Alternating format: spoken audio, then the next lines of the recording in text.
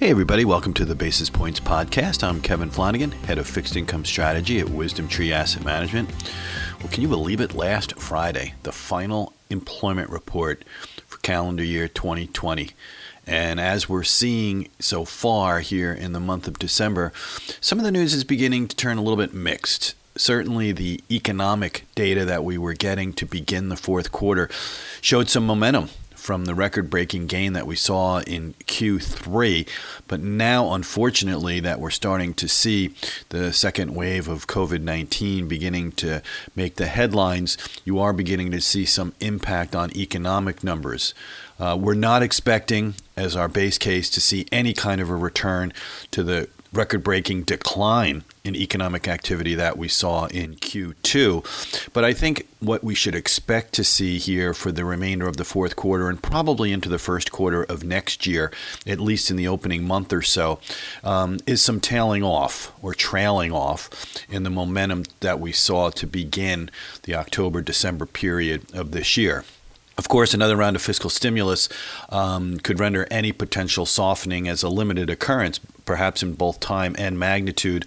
But as we're talking here, recording, nothing there yet. But certainly the headlines seemingly suggesting we could get some type of new relief or fiscal stimulus package before Christmas, before the holidays kick into gear. In terms of that jobs report, what we were seeing was non-farm payrolls coming in at only 245,000. And I say only because that's certainly a drop-off from what we had been witnessing over the last few months. Private payrolls, the gain there was about 100,000 better than what we saw for the overall number. But once again, both below consensus estimates, and the trend line for overall payrolls is definitely on the downside in terms of the pace of increase. You know, the unemployment rate dropped 2 percentage points to 6.7%, but that was more due to a decline in the labor force. And we have been getting manufacturing and service surveys. They've been down a little bit from a month-over-month perspective, but still in positive territory, which I think is good news, especially on the service side of the equation. That was the part of the economy, as you remember, earlier this year, and what we're seeing signs of this year has the potential to get hit the hardest. And jobless claims, a key leading indicator, did fall about a week ago after 2 consecutive weekly increases. So we'll keep an eye on that as we move forward. But, you know, really, I think rather than the economic numbers, one of the more interesting headlines to watch was what was going on in the 10-year Treasury yield. Once again, trying to make an assault at that 1% threshold. We did hit at 0.98%, but we've come back a little bit as we speak to you right here in this podcast. But if you're looking at some of the technical numbers out there, if you do go through that 0.98% using Fibonacci technical analysis, for those of you who follow support and resistance, you know, the next number is 1.13%. So something to keep an eye on here.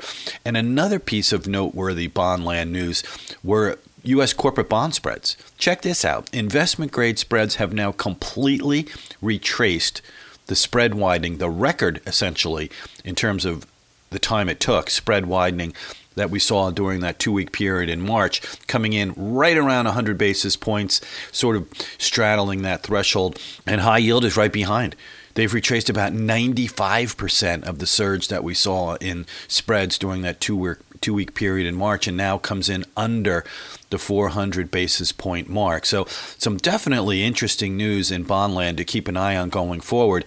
And when you're looking to position fixed income portfolios, once again, we continue to favor shorter duration versus the benchmark. And should inflation concerns emerge, we have been seeing expectations on the rise here.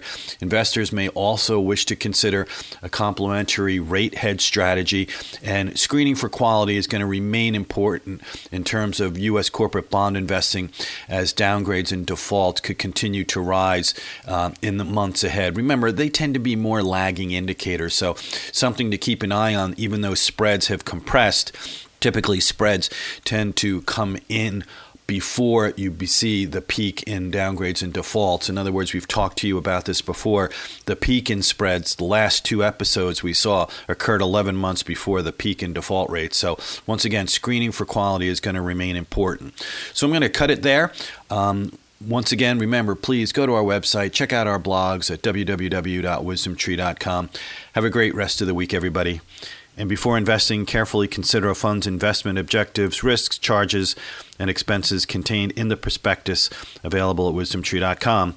Read it carefully.